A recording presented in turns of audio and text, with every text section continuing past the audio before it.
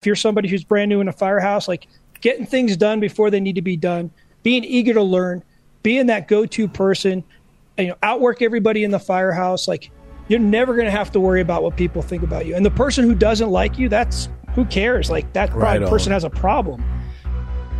Firehouse Vigilance presents The Weekly Scrap, a podcast dedicated to the never-ending fight against complacency. Pulling up the notes. Weekly Scrap. Corley Moore, Firehouse Vigilance, Weekly Scrap number 167. Today's guest is John Spera. You may know him as Fit to Fight Fire. There is very little need to talk about Fit to Fight Fire. It is one of the most impactful messages and influential cultural changing messages in the modern fire service.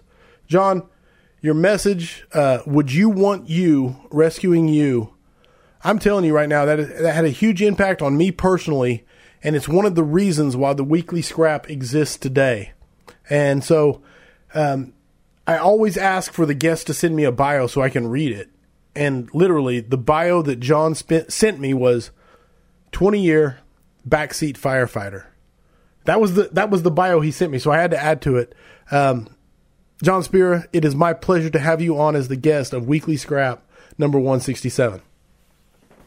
Corley, thank you. And hearing that Fit to Fight Fire has impacted you and helped you take your career in a positive direction. I remember we talked about that. You were saying you were kind of in a season where you weren't firing on all cylinders, and we all need that. We all need that inspiration. We all need that confirmation that what we're doing is the right thing, especially when we sometimes have the naysayers saying that we're not. And to hear that it positively impacted you, man, that's what it's all about. I appreciate you sharing that. It's about iron sharpens iron. That's the goal of this whole thing. And I'm really happy to be here and talk to you again. Well, we had a conversation the other day, so I feel like we'll just kind of continue that conversation. So really looking forward to it, brother.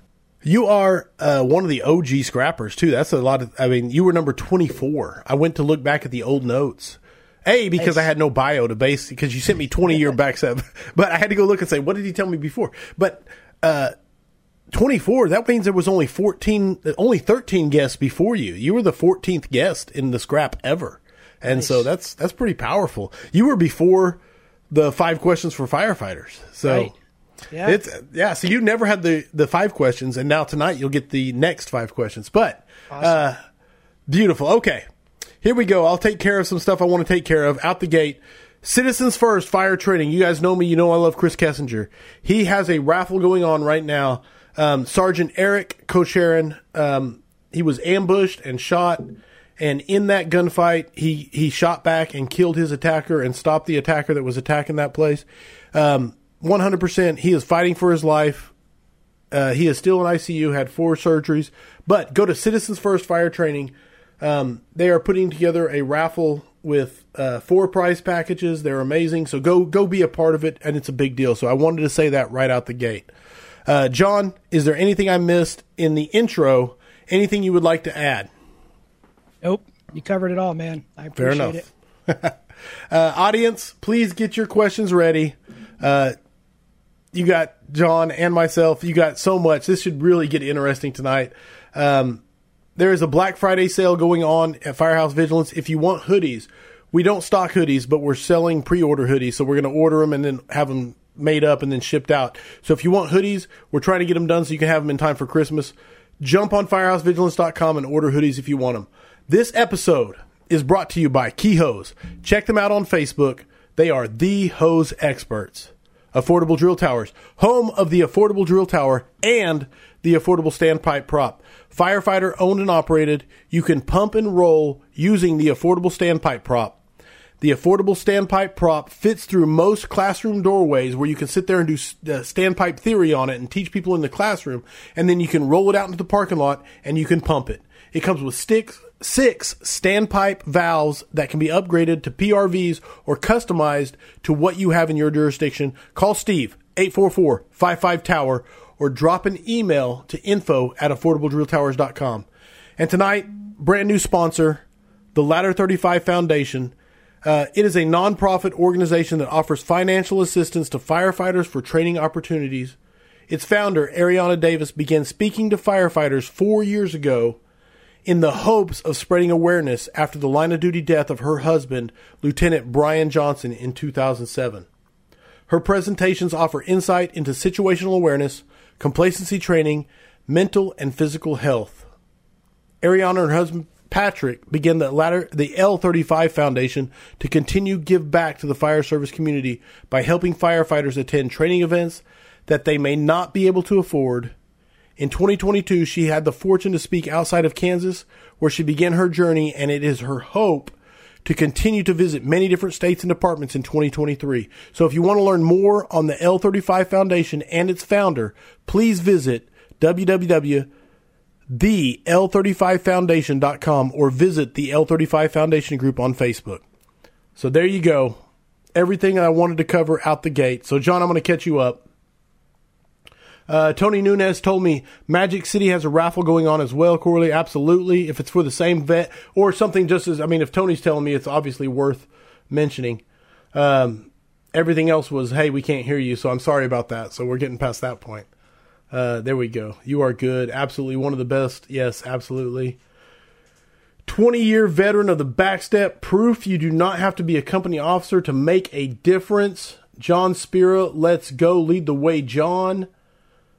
Truth, water boils from the bottom. Jared Van Eck says, yes, stoked for Brother Spera tonight. Let's go. Okay, so a lot of the comments coming in and everything like that leads me right into my first topic that I want to talk to you about.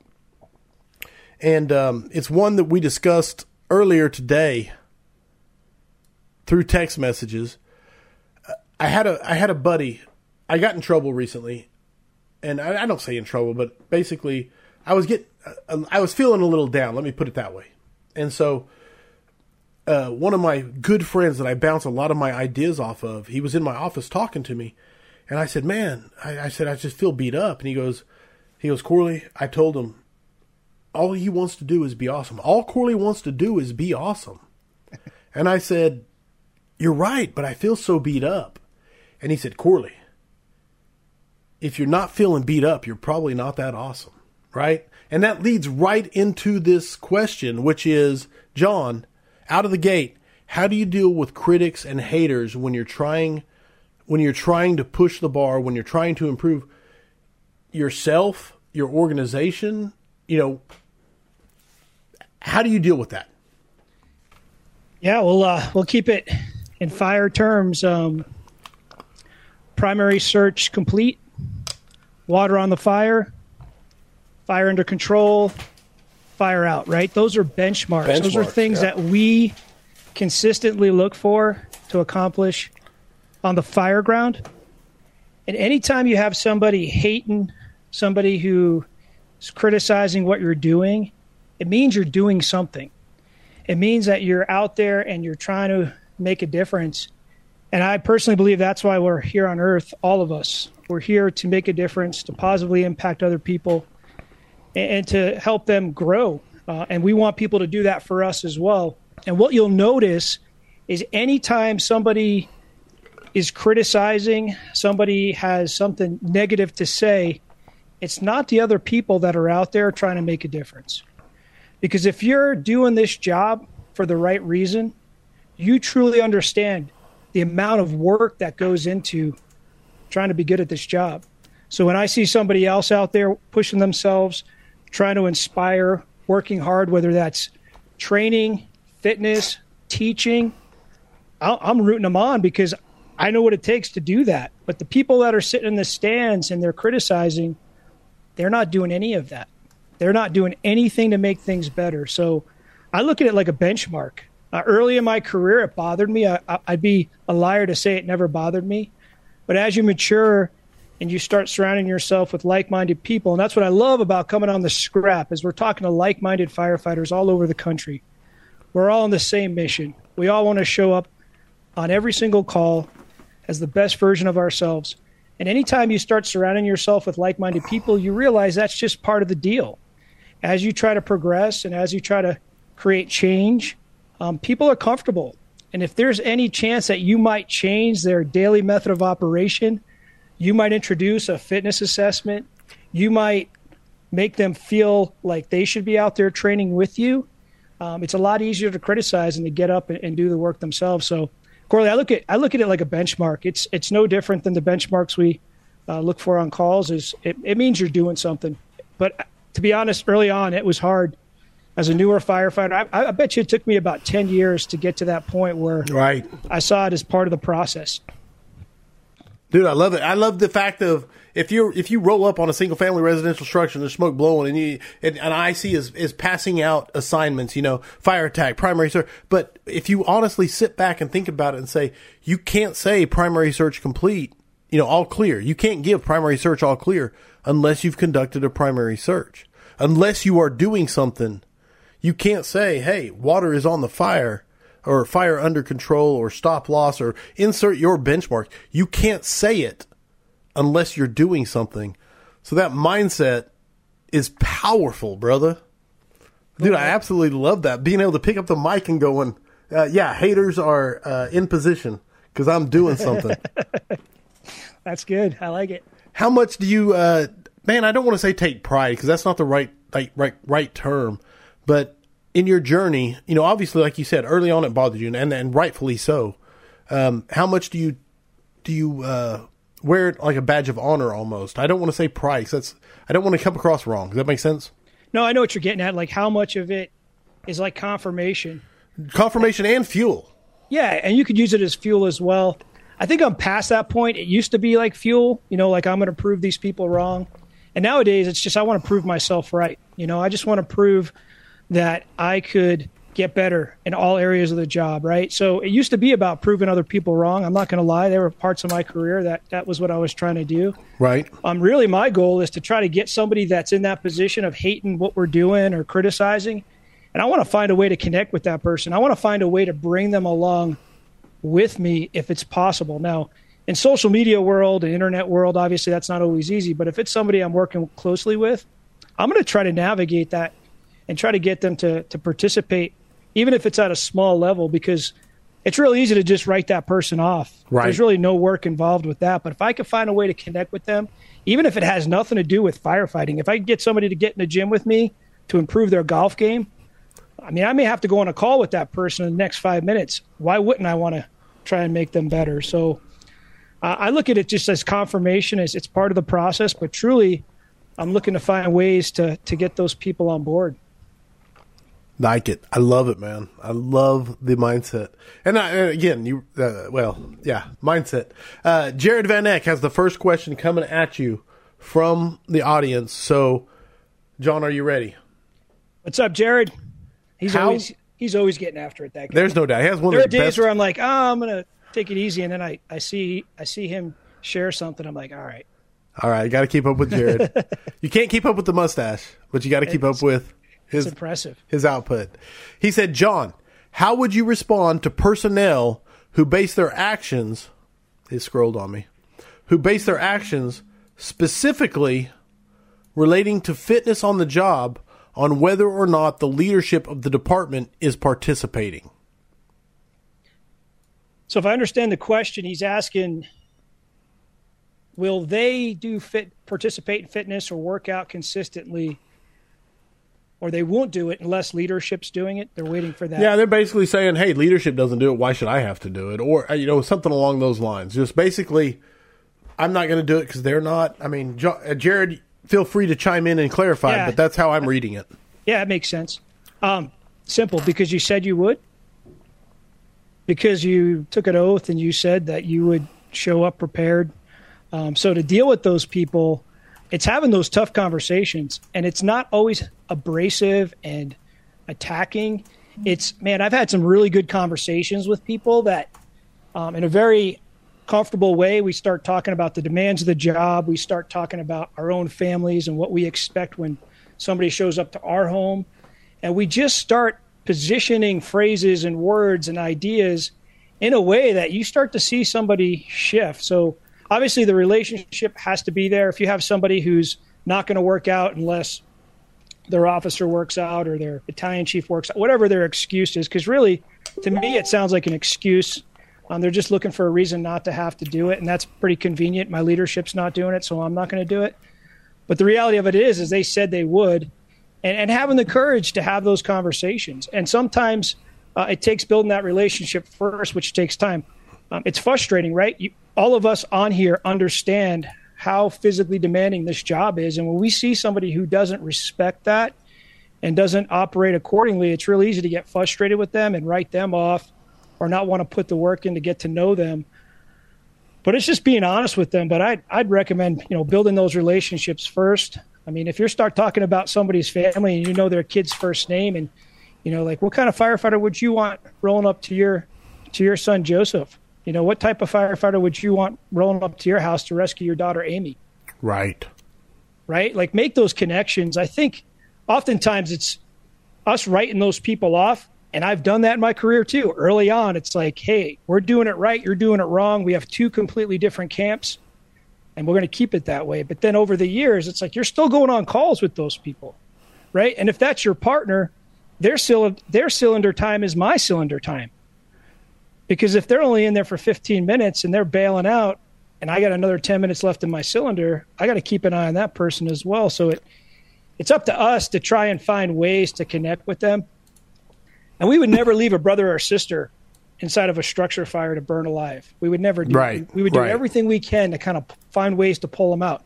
But every single day we allow deconditioned and out-of-shape firefighters to get on rigs and respond to calls without saying a word or without trying to find a way to connect with them. So my encouragement would be to have those conversations, those difficult conversations, but first, work to build that relationship. So that's somebody's receiving that well. Otherwise, if there's no relationship there, they're really not going to listen to you. It's just the way we are. It's human nature. No, and I love the word you use, excuse, because you can always, if you look around for an excuse, you can always find an excuse to blame or put fault on other people for why you're not doing what you're doing. And I love the way you address that, man. Absolutely. Take ownership, yeah. Jim Kuzmak said, take ownership for your own fitness. The more you do, the more they will see results and want to imitate you. Shortly, they will be right along for the ride. Yes. Love it. Absolutely. Okay. Stephen McCaffrey said, in my department, I have most of the department taking personal responsibility of their fitness level. I love it. As a BC, what can I do or the department do to continue to build on that momentum beyond providing time and new PT equipment? Curious on what you have seen work. Yeah, I love that this is coming from a BC. I love when I see a BC work out with the crew. I've been lucky enough to work with some really great BCs over my career that are right in there working out with the crew. They'll stop by the station. They'll put their gear on. And oftentimes we talk about a workout and we specifically think about the gym, but sometimes it's just throwing ladders, forcing doors with our gear on. And when those BCs participate in those trainings with us, it's so powerful. The big ones have already been covered, right? Making it part of the day, making it a priority, making it more important than cleaning the toilet. Yes. Not more important than checking out your SCBA and checking out your rig, because we could go on a call in the first 5 minutes of us being there. But after all that other stuff is done and we're ready to go and respond to a call, it should be top priority. And if you have a culture that accepts that, then you get that workout in as soon as you get to work, once all your other responsibilities are filled. So making the time, making it part of your culture, providing them with equipment, and just rewarding those folks that are doing the work, recognizing them. Oftentimes, those people don't get recognized. They don't get recognized for the hard work they're doing, because when you have firefighters that are into the job, right, and you're a BC, and they're training on their own, they're working out on their own. For a BC, and you know this, Corley, it's the easy button. Oh, yeah. Just hit the easy button. Then you got to focus on all the firefighters that aren't doing what they're supposed to do. And a lot of times that attention goes towards them. So just recognizing people for the hard work they're doing. They don't need to be given awards and things of that nature, but just, putting them in a position to be recognized. And it's just not taking them for granted, almost like not taking it as that's a given, so it's worthless now. It is a given, and that is one of the most powerful things about it, is that it's a given. Don't take it for granted. Totally. And as a BC, I could just see, I'm not a BC, but like the BC stops by the firehouse where they're getting after it. And then the BC is doing their daily rounds, and they stop by the firehouse that may not be getting after it, but talks about, hey, I went by Firehouse 3. And those guys were getting after it. They were doing this, and just talking about it with enthusiasm. And like, even though that might be the BC's expectation, when they have those, one-on-one meetings with the company officer at the station where the crew may not be getting after it, we know that they sometimes slide back into that routine. Oh, yeah.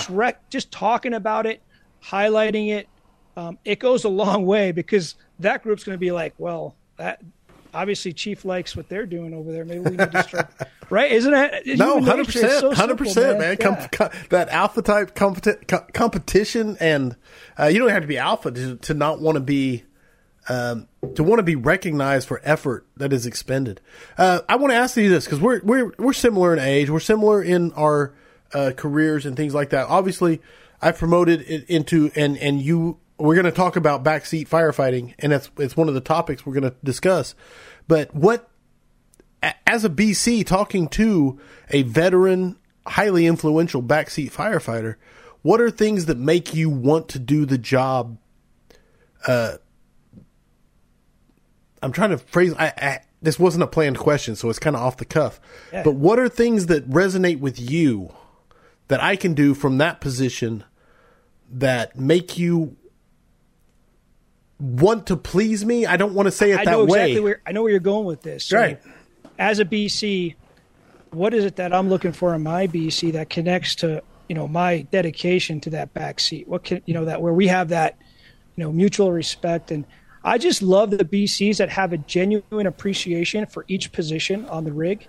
And oftentimes it took that BC to sit in those positions for a period of time to get to the point to understand the amount of work that goes into being a good backseat firefighter, that it takes to be a good engineer, a lieutenant, a captain, and just appreciate the amount of work, value that in the sense of when they see you on the door prop, when they see you doing search drills, when they see you stretching hose, for me personally, and just same thing, recognize it and understand, still have kind of a handle on what it's like to be in that position. Even though your position now is completely different, still be in touch with that.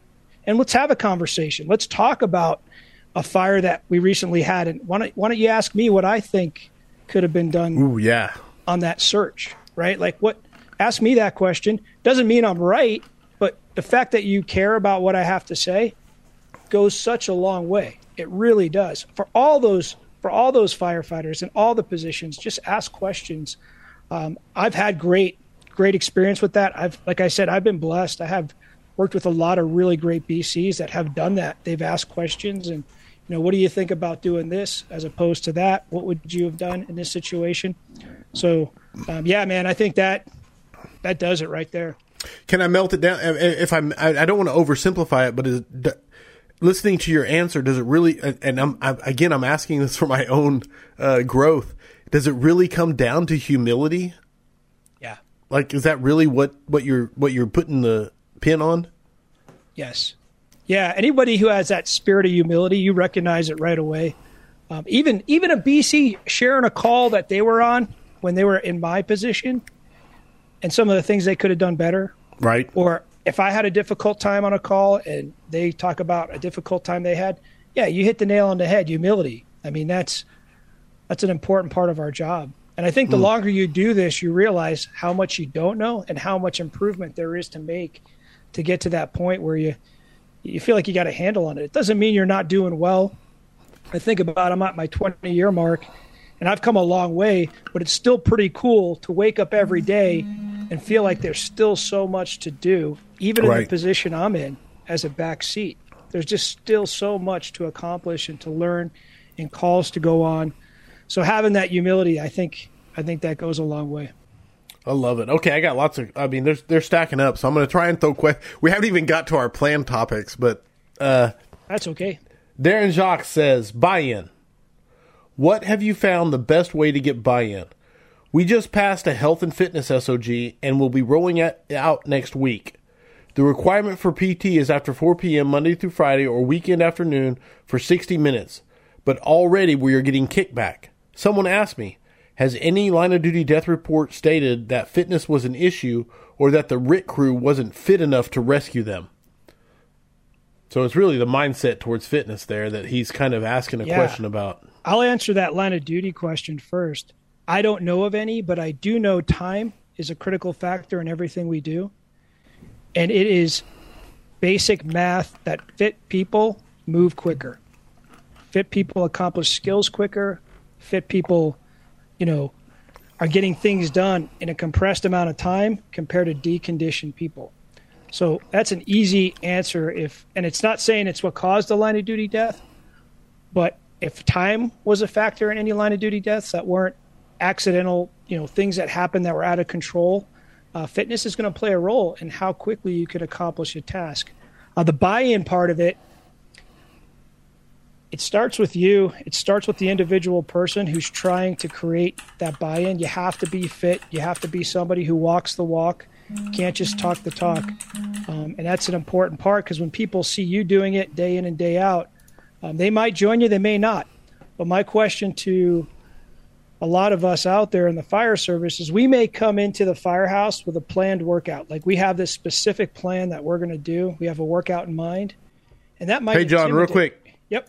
Interrupting you to say pull the mic closer. Just as a, yep. How's that, better? Oh, yeah. Sorry about that, guys. I wasn't watching the meter, and then someone said, hey, have him pull it closer. So how's that? Go ahead. Good? Way better. Yes. Okay. So going Thank back you. no worries. Going back to the buy-in, the buy-in's all about, leading by example, walking the walk, being somebody who's fit. If you're going to ask other people to participate in workouts with you. But like I said, a lot of us go into the firehouse and we have a workout in mind that we're going to do. And maybe somebody else will join us because they consistently do. Maybe we'll get 2 people. But there's 2 of our crew members that are intimidated by that workout. That's not something they're willing to do. So my question is, are you willing to change your workout to get those 2 other firefighters to participate? Are you willing to come up with something that begins to get them into the gym with you? And what I found over the years is anytime we could create a workout that's circuit-based in nature, and the timer is somebody who's either on an air bike, a rower, some sort of cardio equipment, and they're the timer. Right. And everybody else is doing something completely different, whether it's slam balls, kettlebell swings, whatever it is. No one cares how many reps you do. If it's a minute of that person timing you on an air bike, minutes up, we rotate to the next station. It's a really easy way to start to invite people into a workout. Those that don't want to work out, I don't think anybody wakes up in the morning, gets out of bed, and is like, I really want to suck today. I just want to suck at this job. I hope I screw everything up when I go to work. I think they've allowed themselves to slip, right? They've allowed the excuses to stack up. Their purpose isn't as strong as it once was when they first got into the fire service. They're not connected to the mission. All these things start to happen. Who knows what's going on in their personal life, right? They could be having the worst season in their personal life. So those things are going on, and all we want to do is get them to start. And that starts with us finding ways to get them in the gym. We had a engineer. He was on for about 25 years, and he would never work out with us. He'd get on the treadmill and walk. That was his workout. And we were doing, pretty intense workouts. They were challenging workouts, and he hadn't worked out like that in his life. And I took the whole crew aside after watching this for several months, and I'm like, hey, what do you guys think about us doing this instead? Just to get him to start to participate. And wouldn't you know it, about 3 months into him participating and doing it with us and working out with us, he started asking, hey, well, can we start doing those other workouts that you guys were doing before we started doing this?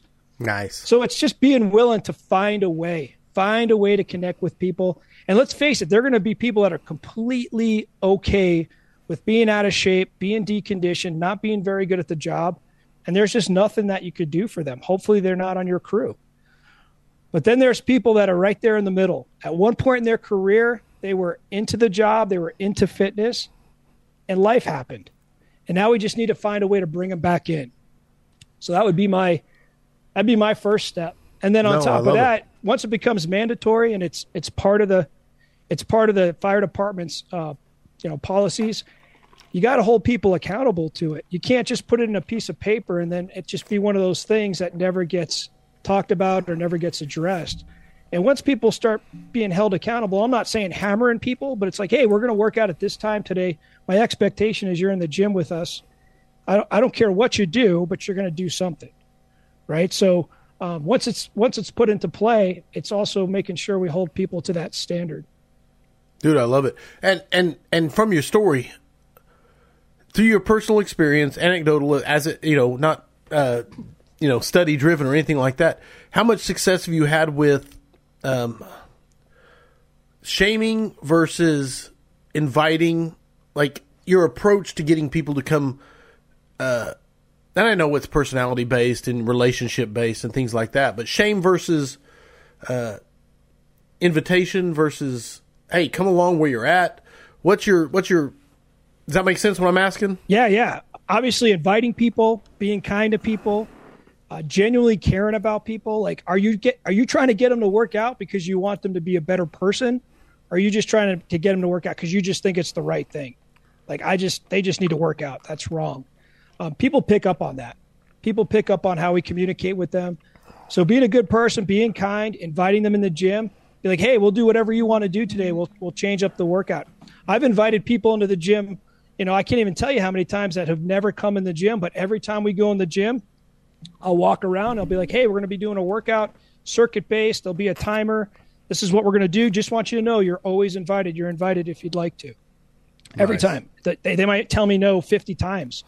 But I just want them to know that they're always invited and that we're going to make the workout work for them regardless of what we want to do. Now, if they don't make it in there, we might change it up and do something that we all want to do. But if they end up walking through the door and they're in the gym now, I'll just take the dry erase board and change it up.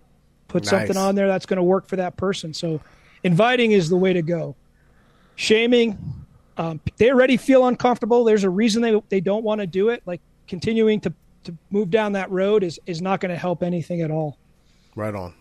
No, and I think it's easy. Sometimes in the moment you don't realize it, but I think it's easy in retrospect or hindsight to realize it. Does that make? Yeah. Janelle Renee says, I had a company officers tell me we're at a busy house and can't work out to save our energy. How do you find time to work out at a busy station? How many times have you heard that we're busy, we can't work out? Yeah. So, and there are stations that just, I know of firehouses, they're running, 30 calls in 24 hours. It's busy, right? That's a busy day. It's a busy house. What do you want your workout to look like? I made a commitment to myself early in my career, like day one. I told myself, I'm going to work out on duty every shift of my career. So what that looked like, there are days where I could have ended up at a firehouse. I was running 20, 25 calls, and I worked out for 5 minutes. It was just a matter of being able to say I did it, or just a matter of overcoming the desire to just, take it easy. It was more of a consistency that I wanted to keep throughout my career. So if you want to work out, if you want to do it on your own, do it on your own. I can't imagine somebody's going to stop you. They're going to grab you and tell you got to stop working out. That might just be 10 minutes. 10 minutes goes a long way. Do something for 10 minutes. Get in the gym, do something for 10 minutes. You may not get the whole crew to do it, especially if they're following the officer's lead. But for yourself, do it. And you just doing it, somebody mentioned it earlier on here, right? If you do it yourself, even if they're telling you we don't have time and you're showing them, look, we do. I just did 15 minutes. I just did a 15-minute workout. Now, you're not saying it to them. They're seeing it. They're always watching you. They're always watching what you're doing, no matter what you think. If you think you're the only one in the bay or the only one in the gym and no one's paying attention, they see you in there. And, you're showing them that that's not true. You're showing them that you're not so busy that you can't get a workout in, and maybe somebody joins you. Maybe it's one person, eventually two. So do it on your own. There are so many firefighters all over the country that are training on their own day in and day out, whether that's skills or fitness. And eventually what you'll see with those firefighters is they find somebody to join them. And they attract. Yeah. Totally. Absolutely. And I will also say, and I don't know the original question asker because it's gone, but in answer to your question, excuses are there if you're looking for them. And and I don't mean this in a slighting way, but there are busy houses in this world called Jobtown where it is just, you are getting it on, and every day. I watched the Boyd Street fire. Did anybody see the documentary on the Boyd Street fire that just came out? I watched that today. That was incredible. Yeah, it was amazing. They talked about that call volume was insane. That station made 100 calls a day. You know, obviously they had more than one rig running out of that station, but they had 19 guys there, so I don't know how many rigs that was. But and let's talk about that, Corley. Let's say you are a station like that. I got to tell you, in and out of gear all day like that, in and out of your gear, dude, that's a workout. Stairs, like as far as your heart's concerned, your heart's beating 130, 140, right? The majority of the day. As far as your heart's concerned, you're riding a bike, you're doing burpees, like your heart doesn't know what you're doing. So for crews like that, like if you're that busy and you're getting after it and you have that type of fire duty, good for you. That is amazing. Right. And you may not be able to get a workout in. You may not physically be able to because you 100%. You honestly throughout the day are physically challenging your body. So there's that side of it too. We can't forget that there are crews that are working at such a high level and so many calls that on a daily basis. And I want to take that and put it in a box. But I also want to say, do not deceive yourself. If you are not that, then don't pretend that you are that, because I work in a four-station department. We have a busy house, don't get me wrong. But our busy house, and it is our busy house. Do not get me wrong. They get their sleep interrupted, and they are our busy house, and they are in our part of town that makes calls more than anybody else. But compared to nines that made the Boyd Street fire, they are not. I mean, I don't say nothing. That's not my point. But the call volume does not compare. So don't let your busy determine your commitment to fitness. Right. And if you're not that busy, if you're not running those calls, if you are a slower house or a middle ground, firehouse, then what are you doing all day? Like if you can't find 30 minutes to work out, if you can't find an hour to work out, like what does your day consist of? And I know that's a loaded question with all the things that we have. Administration and Right. But man, 30 minutes, come on. You can find 30 minutes in that day. And guess what? You're getting paid to do it. The only other people I know that get paid to work out are professional athletes. We're on the clock. They're paying us. So if you get a workout in at the firehouse, you get 2 if you work a 48, get 3 if you're really lucky in a 48, right? You get 3 workouts. That's 3 workouts for the week that are already done. You can spend more time with your family. You don't have to try and knock those workouts in on your days off. So, and not only that, our job requires it. Right. Yes. And then if you could get in there with the crew, you have the shirt on. Trust is built through hard work and shared suffering. Right. So it's on your shirt, that trust shirt. It's one of my favorite shirts. That's where we build that trust, is in the gym, on the drill ground, working together. We don't build it in the recliner. We don't build it, in our rooms separate from each other. We build it when we come together, and I look over and I see somebody pushing just as hard as I am. I look to my left. I look to my right. We're all suffering in this workout. How much trust is built in that in that 30 minutes to that hour? That may carry over to that next call we have.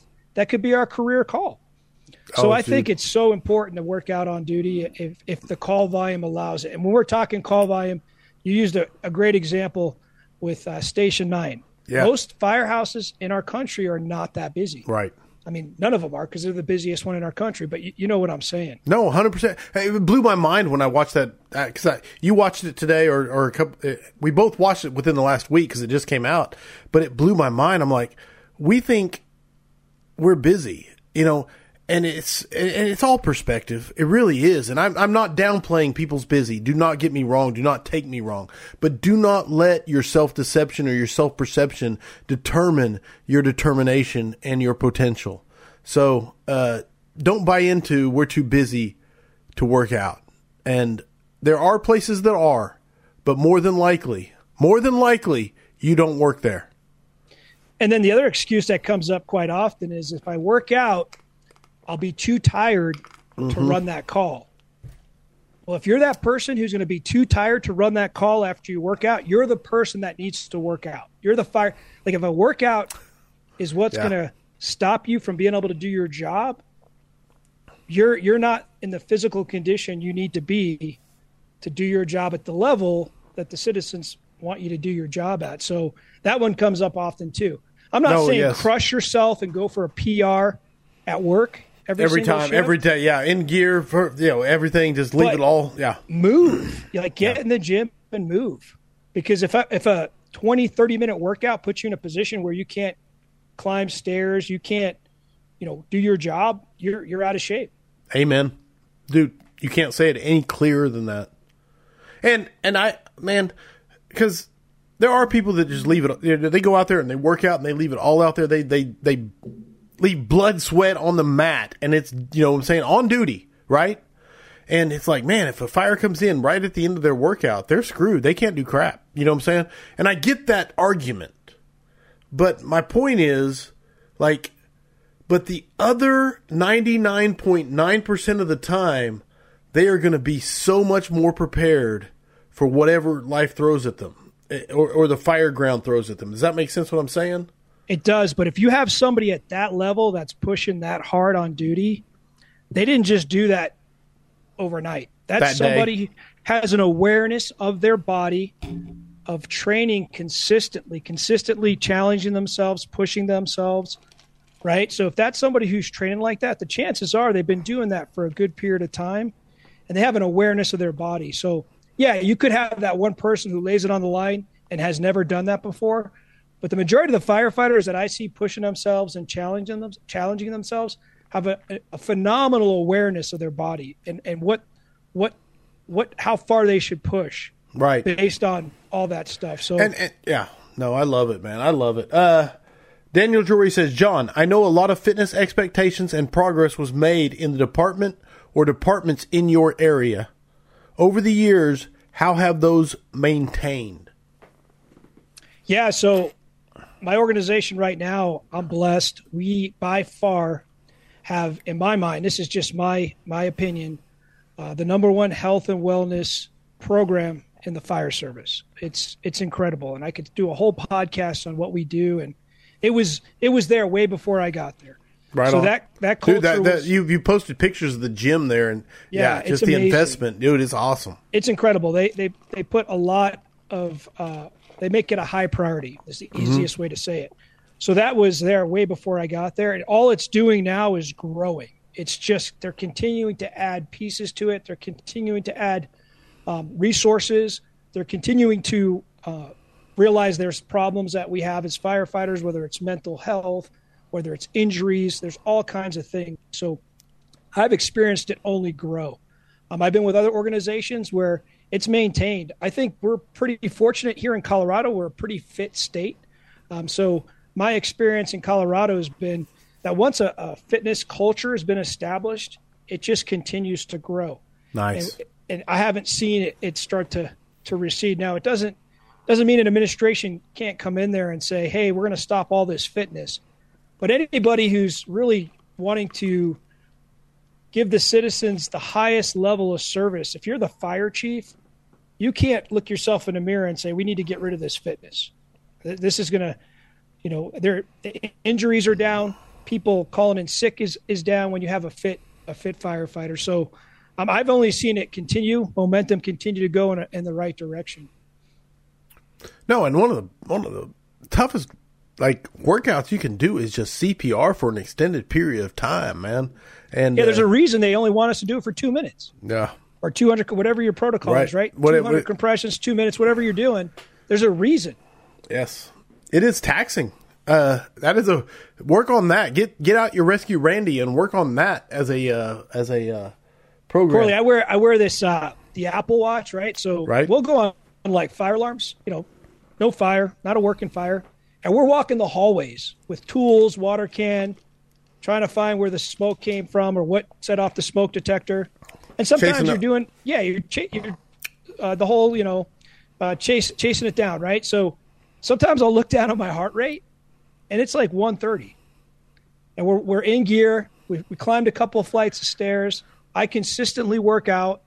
And I just look at that. I'm like, that is amazing. Like, I love that, right? Like, I'm getting a heart rate of 130 as I'm just clearing a smoke alarm. So it's physically demanding. We have to be fit. There's no You can't argue that. Like, I understand you may not like it. You could completely not like working out. And there's plenty of firefighters that do not like to work out. They do not like to be uncomfortable. They do not want to work out. It is what it is. But they can't argue that no matter how good their skills are, no matter how dialed in they are as their skill set is just phenomenal. They can't argue that if they were fit, they would even be better. Better, right? Yes. And sometimes you might have that skill set and never be in position to use it because you don't have the fitness to get into that position. Think about that. So you have these skills, you're dialed in, your knowledge base is really, really strong. Recall, pattern recognition, all that stuff is there. But if you're not fit in your gear, loaded down with everything that we have, you won't be in position to use it. So I think that's another side of it too, because sometimes you'll have the firefighter that's all skill-based and like, I don't need it because I got this part figured out. Right. But if you were just bringing the other part up, you'd be even that much more prepared, You made me think of a Dick Winters quote. I want to ask you about it later, but I also want to get some other things. I want to throw this at you. Why are firefighters out of shape? I wanted to throw this is one of the topics we wanted to talk about, and I wanted to throw it at you and just get your opinions. Obviously, expert opinion is what I would call it. So go ahead. Yeah, first of all, it's not expert, dude. This is all trial and error. This is like years of just trying different protocols for myself, having conversations. I'm figuring this out with everybody else. Like, I just happen to be passionate about it, something that I've invested a lot of time in, but I am by no means an expert. Fair enough. My words, not John's. What I consistently find with firefighters that are out of shape is they're not connected to a purpose stronger than their excuses. Their purpose, their reason for being in shape it's just not strong. The way they look at the job is different than somebody who's consistently training, consistently working out. The way they view the job is off. And what we find is sometimes these firefighters do want to change, and they begin to make all the decisions to change. They shop, they buy the right food, they join the gym, and they might be 50 pounds overweight. It might have taken them 5 years to get there. They might have got out of the academy, right? Because motivation will get you through an academy. Right on. Right? We talk about motivation will get you through an academy. Discipline will get you through a 30-year career. So you were motivated to go through an academy. You got through it, the minimum standard, and then you just started gaining that 5 pounds a year, right, for 5 years, or 10 pounds a year for 5 years. And what happened was either you never had a really clear view or really had a deep level of respect of the physical demands of our job. Like, you have to respect the physical demands of our job. It is incredible what we do. 100%. At times we're wearing 100 pounds of gear. We got ceiling temperatures of 1,000 degrees, 200 to 300 degrees at the floor, right? We're tripoding, trying to do a primary search. We got tools. We're dealing with fire conditions. Our heart rates, we can't even replicate the heart rates that we will see inside of a structure fire in a training environment. It's almost impossible. Right on. Right? So that respect for the physical demands may not be there. And if I'm yelling, man, let me know, because I start getting fired up with some of this stuff. So how do I sound? Am I okay? The crowd will let you know. The crowd will let me know, and I will let you know. But okay. So far, so good. Yeah. All right, man. So that respect for the physical demands need to be there. How you view the job has to be really solid. And until those things are clear, even that firefighter that decided they want to get in shape has never changed the way they look at the job. Right. So they're destined to fail. January 1st, you see it, the gyms are going to be packed. The gyms are going to be packed. By January 31st, moving into February, what are you going to see? You're going to see 50% of the amount of people that were there on January 1st because they made the decision to change their behaviors, but they never changed their purpose. They never changed the way they look at what they're doing. Nice. So that's the one thing we see is that if you could get somebody to start looking at the job a little bit different, I mean, what we get to do is incredible. In a moment in time, we're going to potentially be the person that makes the difference between life and death for somebody. That's amazing. Like, I look at the job that way. Everybody on here tonight looks at the job that way. And what type of person is going to show up in that moment in time? Is it going to be somebody who's fit? It's going to be somebody who's dialed in with their skills, their knowledge base. Do they have the courage? Do they have the mindset? And that's when you start looking at the job that way. You have no choice but to consistently work out. But if you look at this as a pension, a schedule, right? A job that provides for your family so you could build your part-time business. And if that's the only way you see this job, it's going to be really hard for you to connect to it in a way that allows you to overcome all the excuses that are going to come. The same excuses that got you to be 50 pounds overweight. So the one thing I see that creates out-of-shape firefighters is they just don't have a purpose that's stronger than their excuses. They don't have a view of the job that would consistently make them feel like I have no choice but to consistently work out. It's not like I have a choice. So we talk about this, we lose the right to be out of shape. The day we become firefighters, we lose the right. We no longer, it's not like we have it, like we don't have a choice. It's part of the job. It's part of our responsibility. So I would say it's purpose. It's just not strong enough. And that's what creates those out of shape firefighters. Boom. Oh, there you go, man. If you get nothing else out of this, Jump Seat Leadership said, there it is. There is a purpose problem, not a fitness problem. And and Joshua absolutely crushes it there. Comes down to one thing, that mindset. This comes from Darren Jacques, who said, we need that warrior mindset and need to work on ourselves in a 360. And then in reference to your, am I speaking too loud? They said, keep firing up, passion driven. I love it. Speak louder. Ha ha ha. That come from Chance Olson. Preach it, John, from Philip Grand. And so, yeah, 100%. You were not speaking too loudly. Okay. I sometimes find myself, it's something I get excited about, man. I can't. Dude, I love your passion, man. There is no doubt about it, man. And it translates, man. All right. Going back to the notes. I am pulling them up. Why are firefighters out of shape? How do you build a fitness culture? We've been touching on this already, so it kind of ties in. But tips and tricks? I hate that term. I think the best place to build that culture is in the academy, right? If you could get yourself, if you're somebody who really wants to build a fitness culture, try to get yourself into a fire academy as an instructor, as an adjunct instructor, whatever it is. If you could begin to build that mindset in the new firefighters that are coming in and show them how great this job can be when you're able to do it at a high level, when you're good at it, and just begin to build it in that academy, I think that's the best place to start if possible. Now, what do you do with all the firefighters that are already into making the excuses? The culture is really not there for fitness. You have a whole fire department. Okay, that's great. We're dealing with the fire academy. They're going to be making their way into the fire service, into getting out online and making their way into the firehouses, and that's great. What do we do with the online crews that are already out there? Just like we talked about, be that example. I oftentimes see people that want to make a change. They want to create a change, but they're not an example of that change. Right. Right. So you lose the power of influence if you're not an example of what you're trying to change. So that's powerful. That's powerful. Right. There's like no influence there. People aren't taking you serious. So be somebody who's consistently working out. Be somebody who's consistently doing the things to be healthy, health and wellness, type of stuff, classes you're taking, whatever it is, and then begin to infuse that into your culture. Begin to have those conversations with those firefighters in your firehouse. Hopefully you could have that conversation with your company officer. And yes, I always hear, like, what do you do when you're told no? Like you go to somebody and you're like, hey, what do you think about us working out as a crew? Every day we work out as a crew and you're told no. How often do people stop at that first no? Right. All the time. Right. You haven't even gotten to the starting line unless you've been told no 12 times. 12. And how important is this to you? Right. It's so easy to say, hey, we want this to happen. You sit around the firehouse, we have all the answers. All the answers. Right? Every one of them at the kitchen table. Ask one of those people.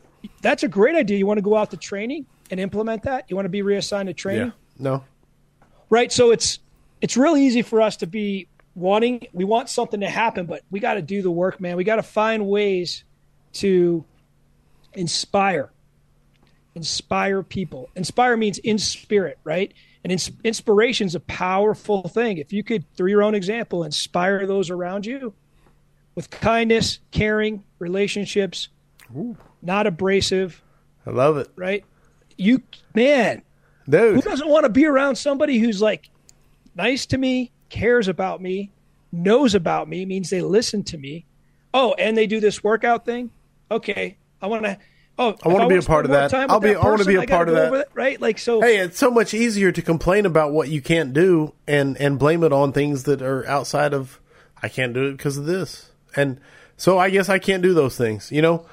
Corley, I'm at the point now where I have ideas that I think would be great trainings and things, but I don't have the time to implement them, so I don't voice them. See what I'm saying? But in the past, I'd be like, "Oh, this is a great idea. Let's do." Right. And then it's like, "Are you going to do it? Are you going to be the one that's going to step up and do it?" So there's that balance. But I think 100%. Inspiring people is such a dichotomy thing. Is real. But yeah. 100%. Man, I got to tell you, like, you live the example of the fitness. Like, no one can doubt John Spera's personal example that I know of, day in, day out, on shift, putting in the work. But I'll tell you what, there are days, man, just like we're all human, right? 100%. Human nature, the way our brains are wired, we are wired to seek comfort. We are wired to take the path of least resistance. It's a safety, survival thing. So, like, if I have a choice to sit in the recliner or go out into the bay or work out in the gym, man, it's sometimes real. Like, and there are times where I do sit down in the recliner. Like, I don't work out all day, right? But I have to also ask myself, what did I do today to get better? And if the answer is nothing, I haven't earned that time. I have not earned that time yet. So I'm going to go find something to do.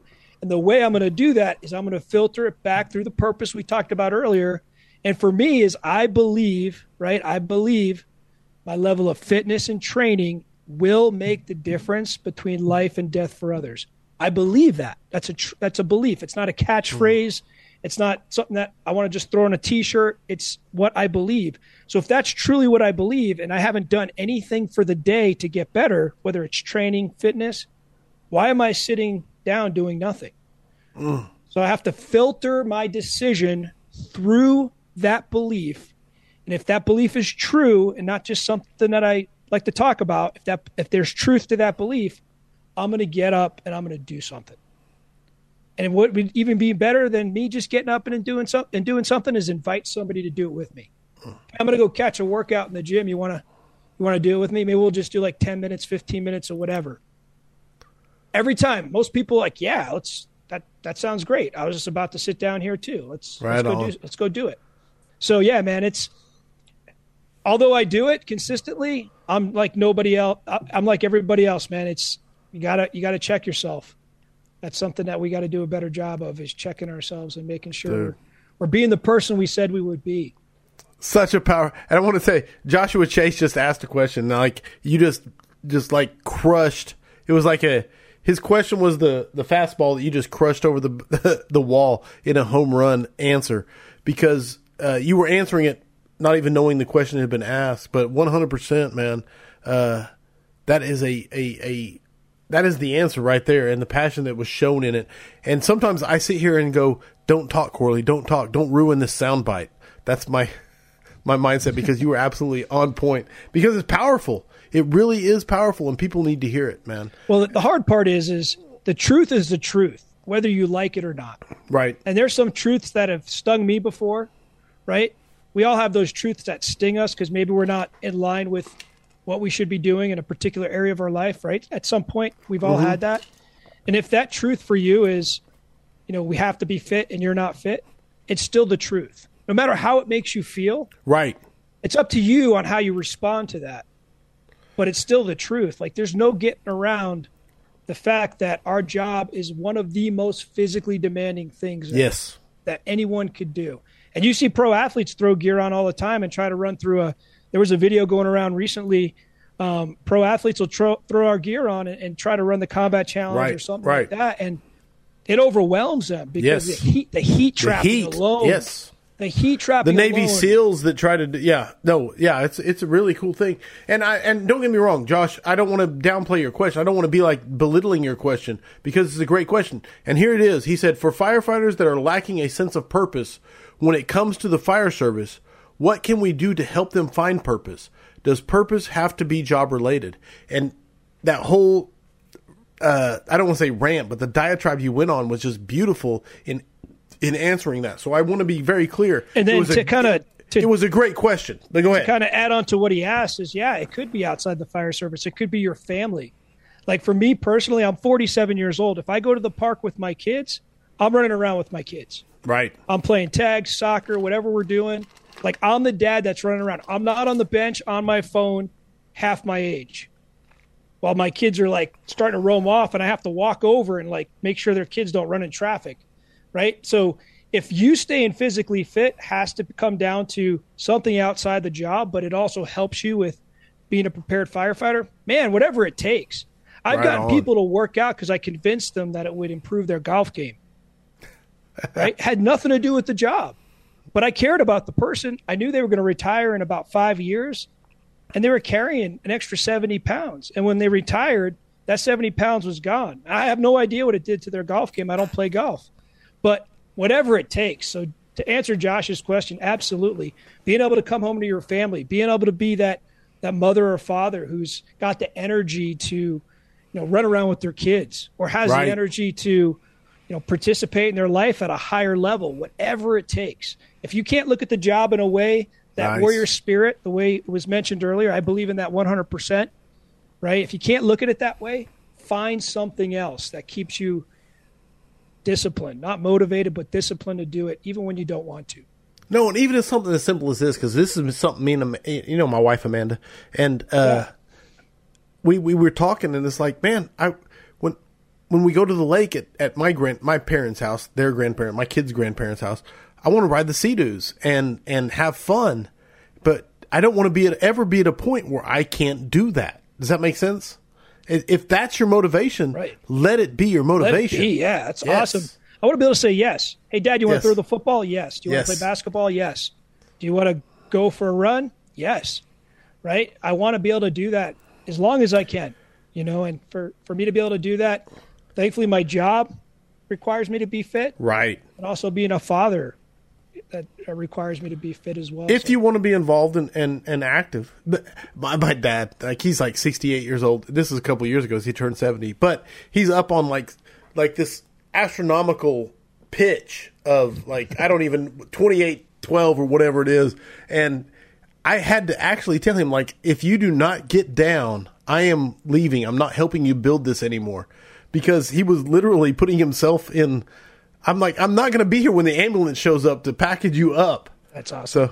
So I have that genetics working for me. Oh, yeah. But I don't want to throw that away, if that's the motivation. He's 68 years old framing a house with a 28-12 pitch. So it's incredible. I'm very proud of him. But, okay, I'm moving into this. Vigilante. Question of the week. This one comes from Jim Platt out of Indiana. And I love this question because it really does apply to me. And this is the reason I chose it. There was a lot of good questions from the vigilantes. So I had to pick it. But this one I picked because of me. Being a 40-plus year, and that's the part that applies to me.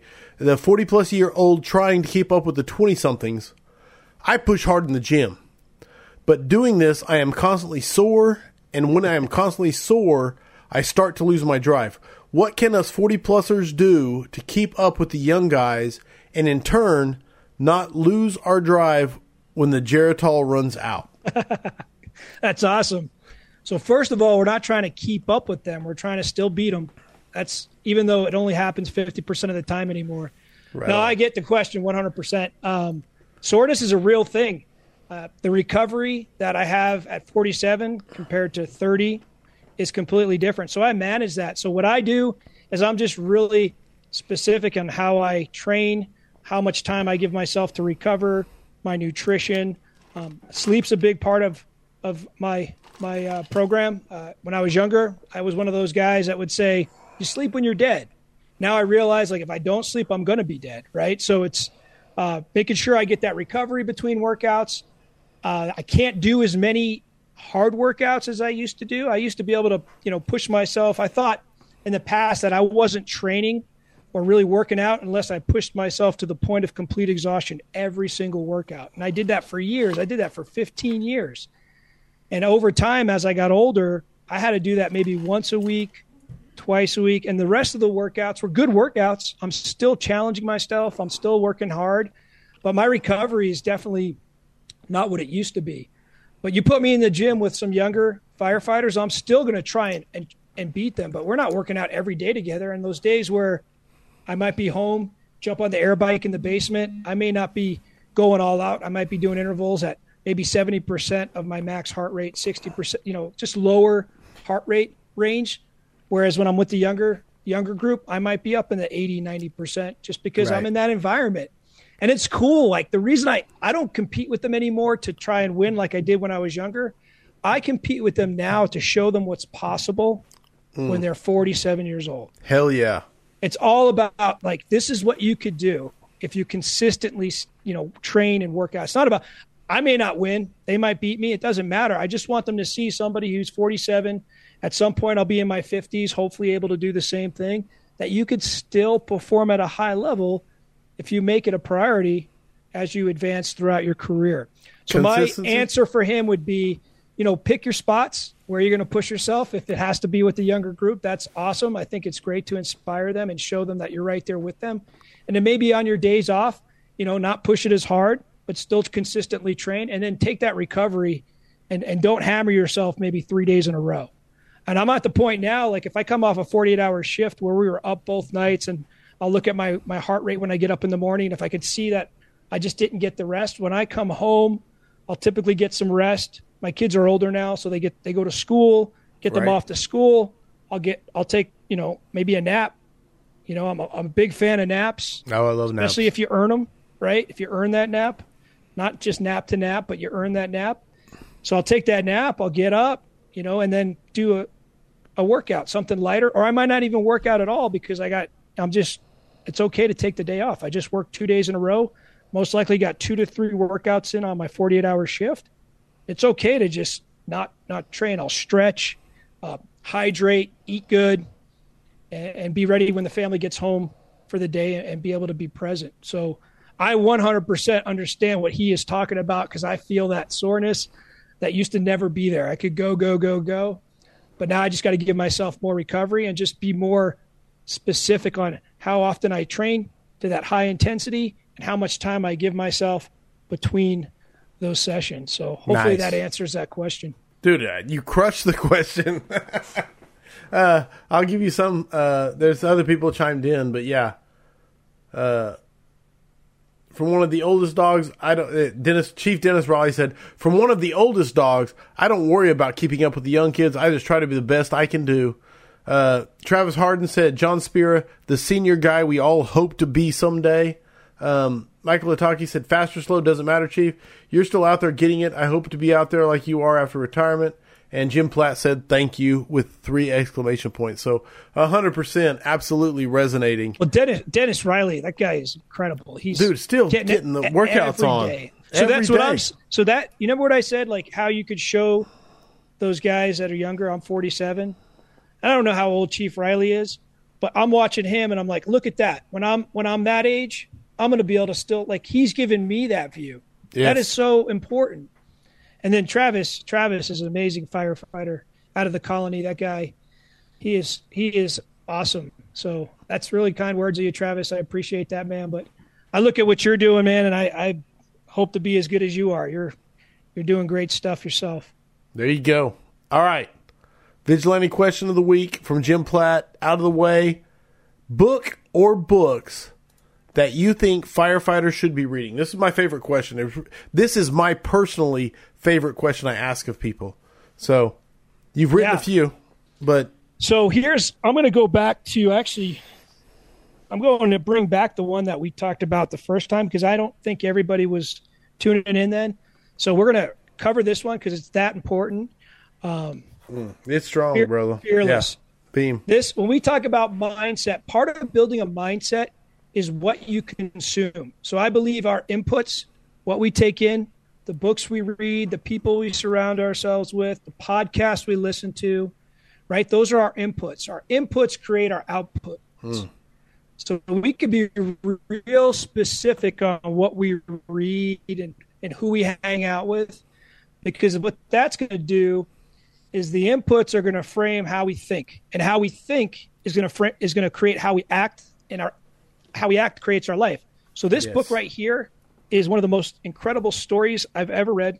It's the Adam Brown story. A lot of you probably have already read it at this point, but a lot of people don't know this story.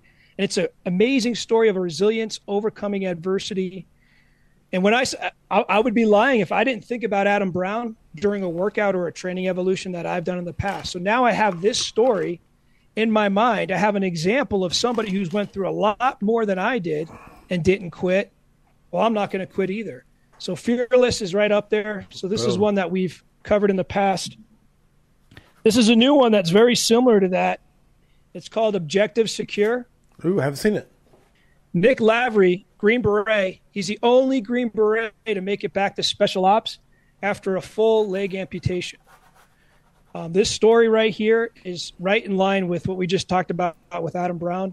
And he actually gives you kind of a framework to reach your goals. So whereas Fearless is more of a story that you'll pull things out on your own based on where you're at in that season of life, this one gives you the step-by-step plan to reach your goal. So amazing. He had a podcast. If you get a chance, listen to his podcast with Jocko. I can't remember the number, but look up Nick Lavery with Jocko.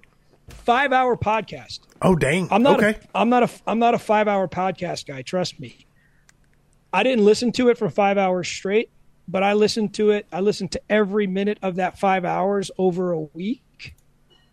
Powerful.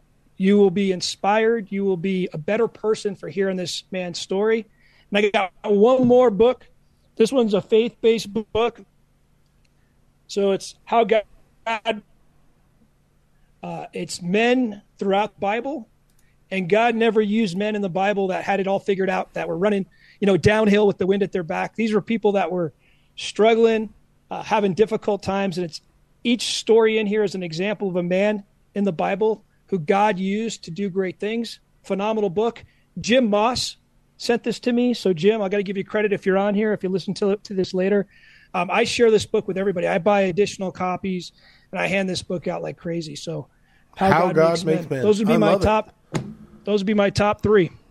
And you got a lot behind you there. So, yes. Yeah, they're not I don't props. read those. I'm not that smart. I just put them back. They're props. They're not props. I'm just kidding. I promise you.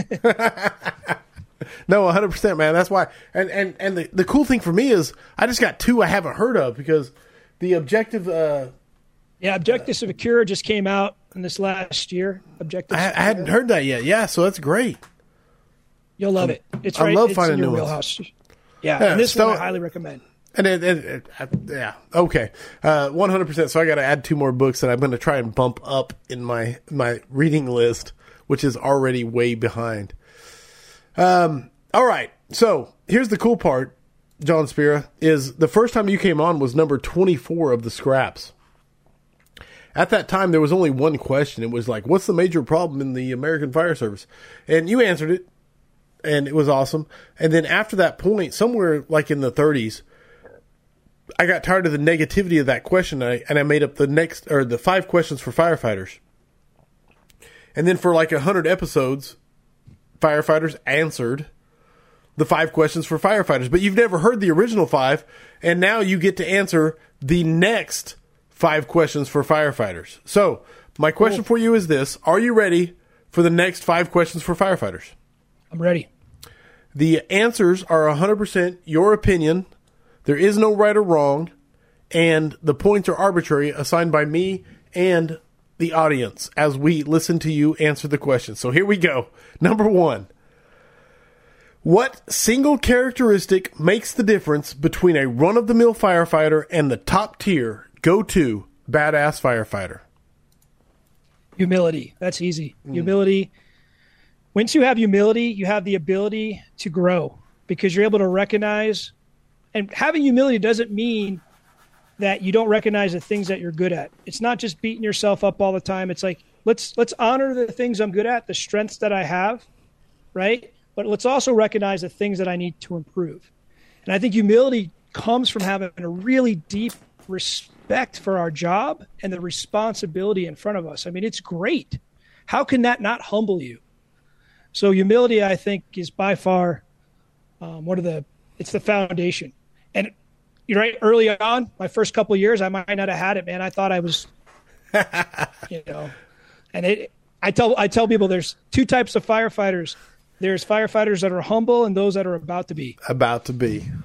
I love it, man. No, yeah. And I will give you max points. Yeah, Jump Seat Leadership said 6 million points. I'm not sure what Valerie Marshall said 1 billion points. So I'm not sure what max Valerie, points. Valerie, what's up? I'm not sure what max points is, but you just hit them because it wasn't just the answer, which is 100% max points. Humility is the bedrock, the absolute foundation of getting past self-deception and having an accurate self-perception. But you said that's easy. And that's what I love. I don't mean that in you didn't say it in a cocky or demeaning way. It is that simple. It is that simple. It's that self-reflection, right? Yes. Like at the end of the day, like reflecting on, I do this as a parent all the time, right? It's like, man, I didn't really handle that really well with my son. I wish I would have been a little bit more patient. Right. I'm going to have to revisit that, have a conversation with him, right? Or as opposed to being like, well, that's just the way it is. Right. He needs to deal with it. No. So as firefighters, we have to have that reflection every single. I love it. Yeah. So like nothing. Here's the deal I go through, which is I've been going through this thing with the Emperor's New Clothes. Like Hans Christian Andersen wrote it 200 years ago, 180, 90 years ago. And it's all about this whole thing about don't surround yourself with people who won't tell you the truth. People really latch onto this whole idea of you're naked, but no one's going to tell you because you can't hear it, Right. But what they lose sight of is the beginning of the story is the person had to say, "Oh yeah, I see the fabric. Yeah, make me some clothes out of that." No, there was no fabric there. You're lying to yourself. You didn't have the humility to say, "I don't see it." And then the really crushing part is the end of the story when the emperor's walking down the street and the kid says, "He's got no clothes on," right? And everybody kind of is like, "What?" And then he carries on. And that's the part that's actually brutal because it's that lack of humility to say, "Holy crap, I am naked right now." It's like, no, I'm not naked. I'm going to carry on with this whole... Anyway, sorry. Man. This reminds us of our conversation we had the other day. We started in one direction. We were all over. So that's what happens when you get like-minded people together, man. We just start going. Max points. Question 1, I'll get to question 2. If you could go back in time and give yourself one piece of advice as a rookie, and I'm really interested in this question because you've had a chance to give it to yourself multiple times, but what would that advice be? I hate to sound like the same broken record, but just humility, like getting back to recognizing what you're not good at, being okay. And I'm talking about my first time as a rookie. This changed I've been a rookie 3 times. So my first time as a rookie, just being willing to say, I don't know something, I think would have gone a long way as opposed to, I was never pretending I knew something, but at the same time, I wasn't honest about where I was at. Sure. So I could have compressed my growth as a new firefighter if I was just really honest about where I was at because I had no previous experience. If I would have just said, "Hey, can you explain that to me again? Because I don't understand what you're saying," as opposed to walking away with, "I don't know what he was talking about. I'm just going to have to figure this out on my own." And how long did that take me to get to that point of figuring it out where they would have been more than happy to just repeat what they just said. So, yeah, just being willing to ask questions and not worrying about here, I'll kind of give you more than just that because that was kind of the same answer. Not worrying about what other people think about you. Okay. Not being so worried about what do they think about me? What does this person think about me? And be more focused on what do I need to do right now to be successful? What skills do I need to do? What do I need to learn? Yeah, I want my crew to like me. Everybody wants their crew to like me. But how much weight are you putting in that? And how much, bandwidth are you using, energy are you using, worried about what people think about you? And I think a lot of firefighters, that's like an unspoken thing. coming in the fire service, so wanting to please those around them. Yes. That they're not in the present moment to learn what needs to be learned because there's that fear. We talk about challenge threat. We won't get into this now, but right. It's that challenge mindset and not being so worried about what people think about you. No. And I 100% ask this question selfishly because my son, you know, I tell people all the time, he's on OKC Fire. He just finished his rookie year and he gets assigned to a new crew and the struggles he faces to fit in. And I love I'm going to make him listen to this podcast is what I'm saying. So, well, here's the thing too, Corey, like as a new firefighter, if you just work hard, right, just anticipate the needs of your crew. If you're somebody who's brand new in a firehouse, like getting things done before they need to be done, being eager to learn, being that go-to person, you know, outwork everybody in the firehouse. Like you're never going to have to worry about what people think about you. And the person who doesn't like you, that's who cares? Like that probably person has a problem. But if you're doing everything that you need to do as a brand new firefighter, then you don't necessarily have to worry about what people think about it. It's when you're not, and you're not 2 steps ahead of what needs to get done, that you begin to have that fear of, you know, what are they thinking about me? Right. Even though I was doing those things, I thought I bet I could have done a better job. I still was worried about, as a new firefighter, what everyone thought. I didn't have the maturity to be like, hey, I'm doing what I need to do. It's working as hard as I can. Why am I so concerned about it? So hopefully that gives you a little bit more than just humility. No, dude. But even with humility, 2 for 2, max points. Number 3, what is your favorite training drill? So I'm a big fan of any type of basic skill. Any basic skill, forcible entry, throwing ladders, even catching a hydrant. Like everyone thinks, you know, catching a hydrant, that's easy. Well, sometimes it's not when it's 2 a.m. and it's snowing outside. Like those are things that change. So any basic skill that you're competent in, I like to add stress before doing the skill. Nice. And then if you could put a series of skills together, so whether that's getting on the air bike, I know I talk about the air bike a lot, getting on the air bike, getting your, you know, crushing 10 calories real quick. Maybe you get off the air bike, you might be in gear, you may not be in gear. Maybe when you get off the air bike, you put your gear on, dress out, then you do the skill. Maybe you get off the air bike with your gear on, but you don't have your mask on, you mask up, then you force the door. You know, I like anytime we could elevate ourselves through physical exercise, but that's only after that basic skill is complete. You know, you're solid in that basic skill. You're locked in, yeah. And then when you could start stringing those basic skills together, so now you get off the air bike, you stretch a line, you force the door. I mean, those are great ways to just make it fun too. And then what I really like is when you compete with each other, right? Nice. So competition gets such a bad rap nowadays because everyone gets participation trophies, right? Right. There's really the fire service. I think we still do a pretty good job of keeping that from happening. You know, we could say minimum standards of participation trophy. That's a whole nother conversation. But for the purpose of this is when we compete with each other, it pulls more out of us than we would normally pull out of us.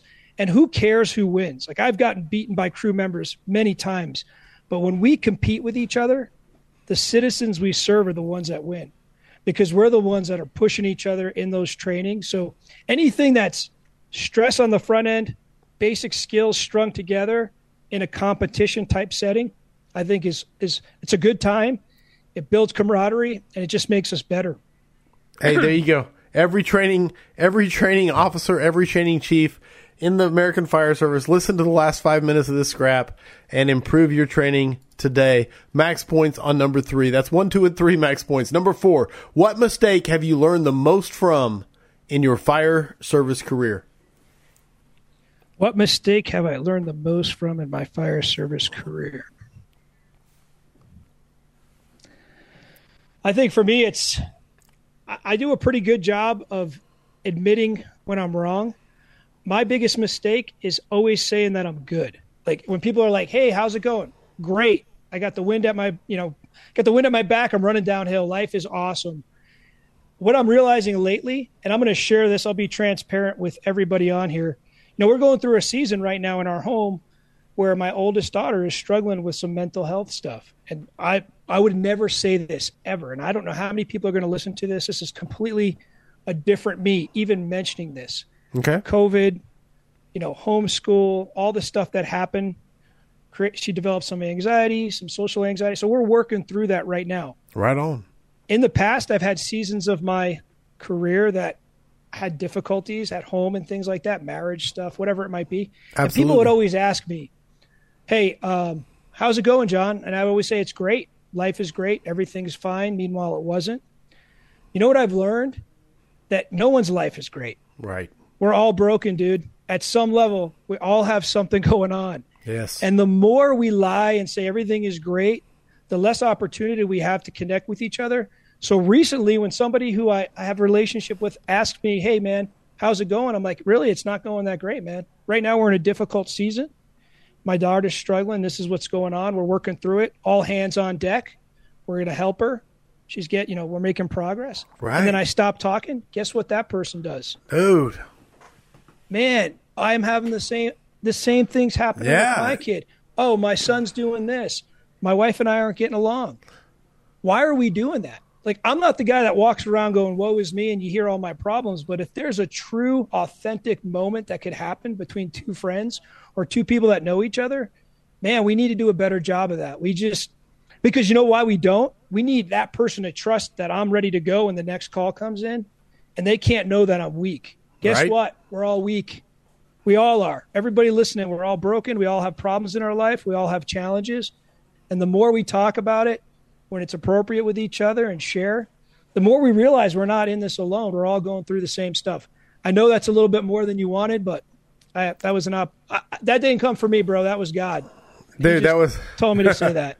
Not more than I wanted. It was just way more than I deserved. Dude, that was a powerful, powerful answer. I don't think there's enough points to give you for that one. So I will close it out with heavy fire and searchable space.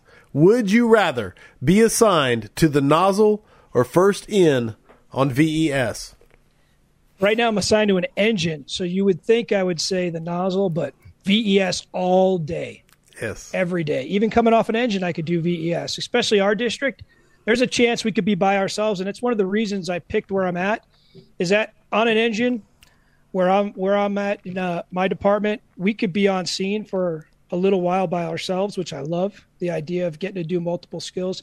The reason I talk about VES, there's so many fire skills involved with VES. If you really think about it, getting off the rig, separating from the rig with your hand tools, with a ladder in the appropriate window, going up, breaking the window, all the stuff we do, going inside, and now you're doing a primary search. And if you go beyond the door, you go into that. I mean, there's just so many great things we get to do with a VES operation, with the opportunity to pull somebody out of that ideal H as soon as possible. So that's kind of what I thought about when I got in the fire service, not necessarily VES, but the whole thought of like searching down a hallway, heavy smoke, see the glow down the hallway in that bedroom.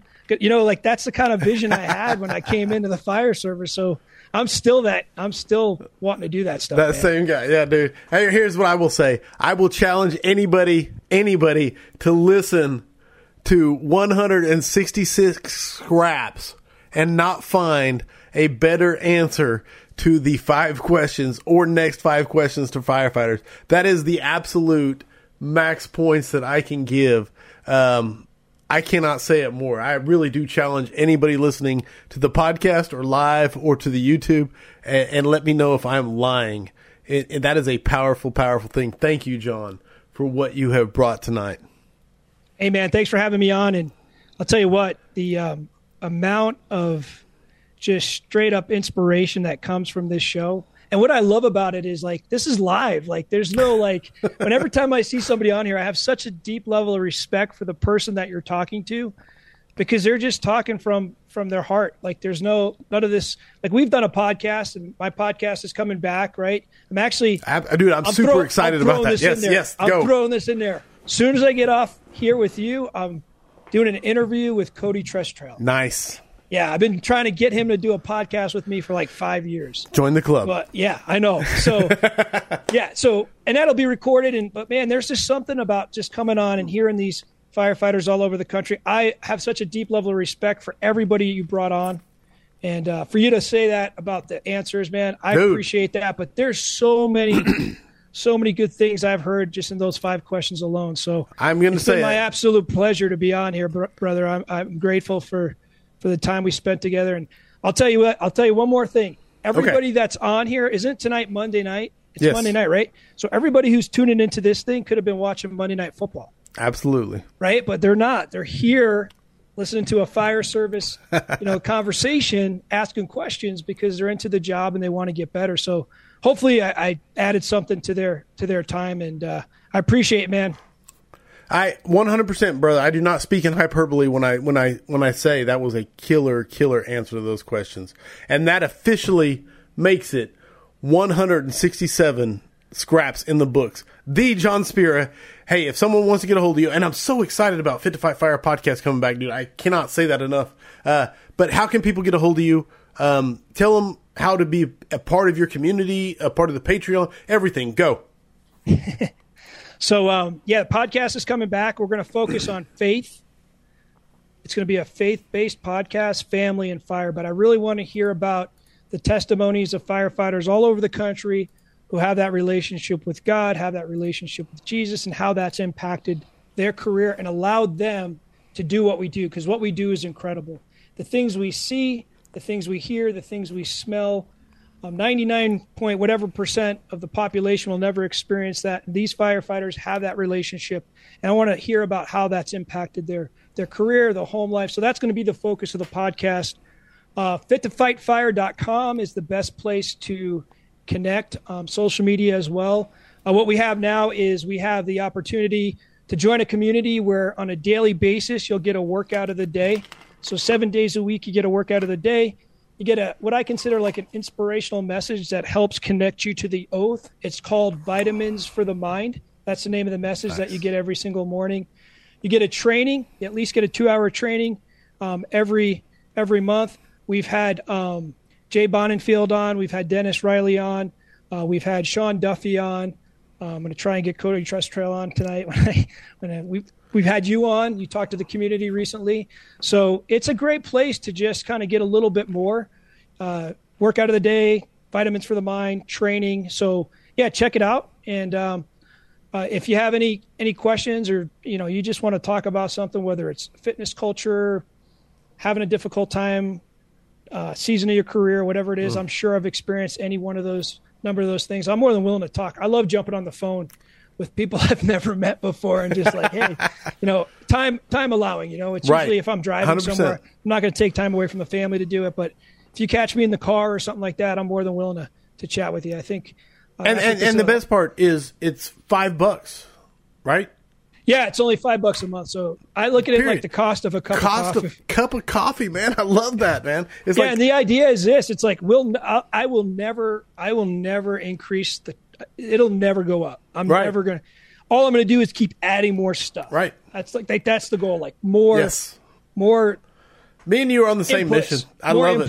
More inputs. And me and John sit and talk on the phone about this. It's like we really do, man. It's great, man. I love it. I enjoy it, man.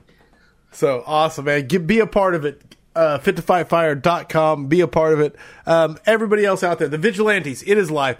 I'm springboarding right off of that. If you are not a member, go sign up. It's $5 a month if you want to be a part of it. We have amazing discussions. This week, coming up right after Thanksgiving, next week actually, on Wednesday, we are discussing Shannon Stone's Refined by Fire podcast. Not only are we going to discuss it and our thoughts on it, but we're actually going to bring in Shannon Stone and talk to him about it, and I'm super excited about that. So if you want to be a part, I say fit2fightfire.com. That's awesome, bro. Firehousevigilance.com and go sign up and pledge your support. Become one of the Vigilantes. There's lots of benefits, but 100%. The scraps, the killer lineup of 2022 continues. You had John Spera this week. Everything that's gone on, dude, this has been the killer year. Next week, Sean Duffy, Joe Yowler beyond that, and then Mega Scrap Charlie. There was this discussion, are the Mega Scraps ever going to come back? Are we going to do more Mega Scraps? Yes. Mega Scrap Charlie is coming. It is officially announced tonight. Brian Brush, Steve Robertson, and Jerry Herbst. And it is nothing but hose stream, nozzle, packages, arguments, questions, and Mega Scrap Charlie is coming. And that is on December 13th, the Mega Scrap. So, last thing I'll ask everybody always, Go rate the podcast. Give it 5 stars.